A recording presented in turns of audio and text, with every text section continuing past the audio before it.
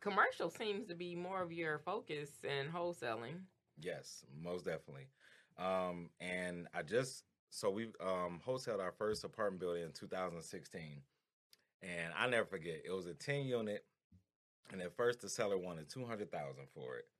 And we tried to sell it for like 260. All the investors laughed us because it was literally the only property on the whole block. The Right. rest was just like torn down, dilapidated houses on the east side. Right. And yeah, investor was like, no, this is like a war zone. But the beautiful, but the building was beautiful, and it was fully rehab, fully Okay.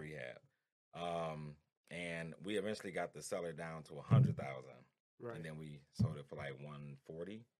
So we made like Oh, wow. 40,000, Right. and that was like our first apartment building that we hosted. So we were like, wow, okay. Right. So we did that on 10 unit. How many more deals can we do like this? Mhm. And that's kind of where it started. So then I started just putting out in the atmosphere because I believe in the law of attraction. Yeah. So most people think, keep your head down low, do your thing, don't tell nobody what you're doing, Right. and then you just pop up on them like, yeah, I'm a licensed broker. Okay, that's cool. That's Right. cool.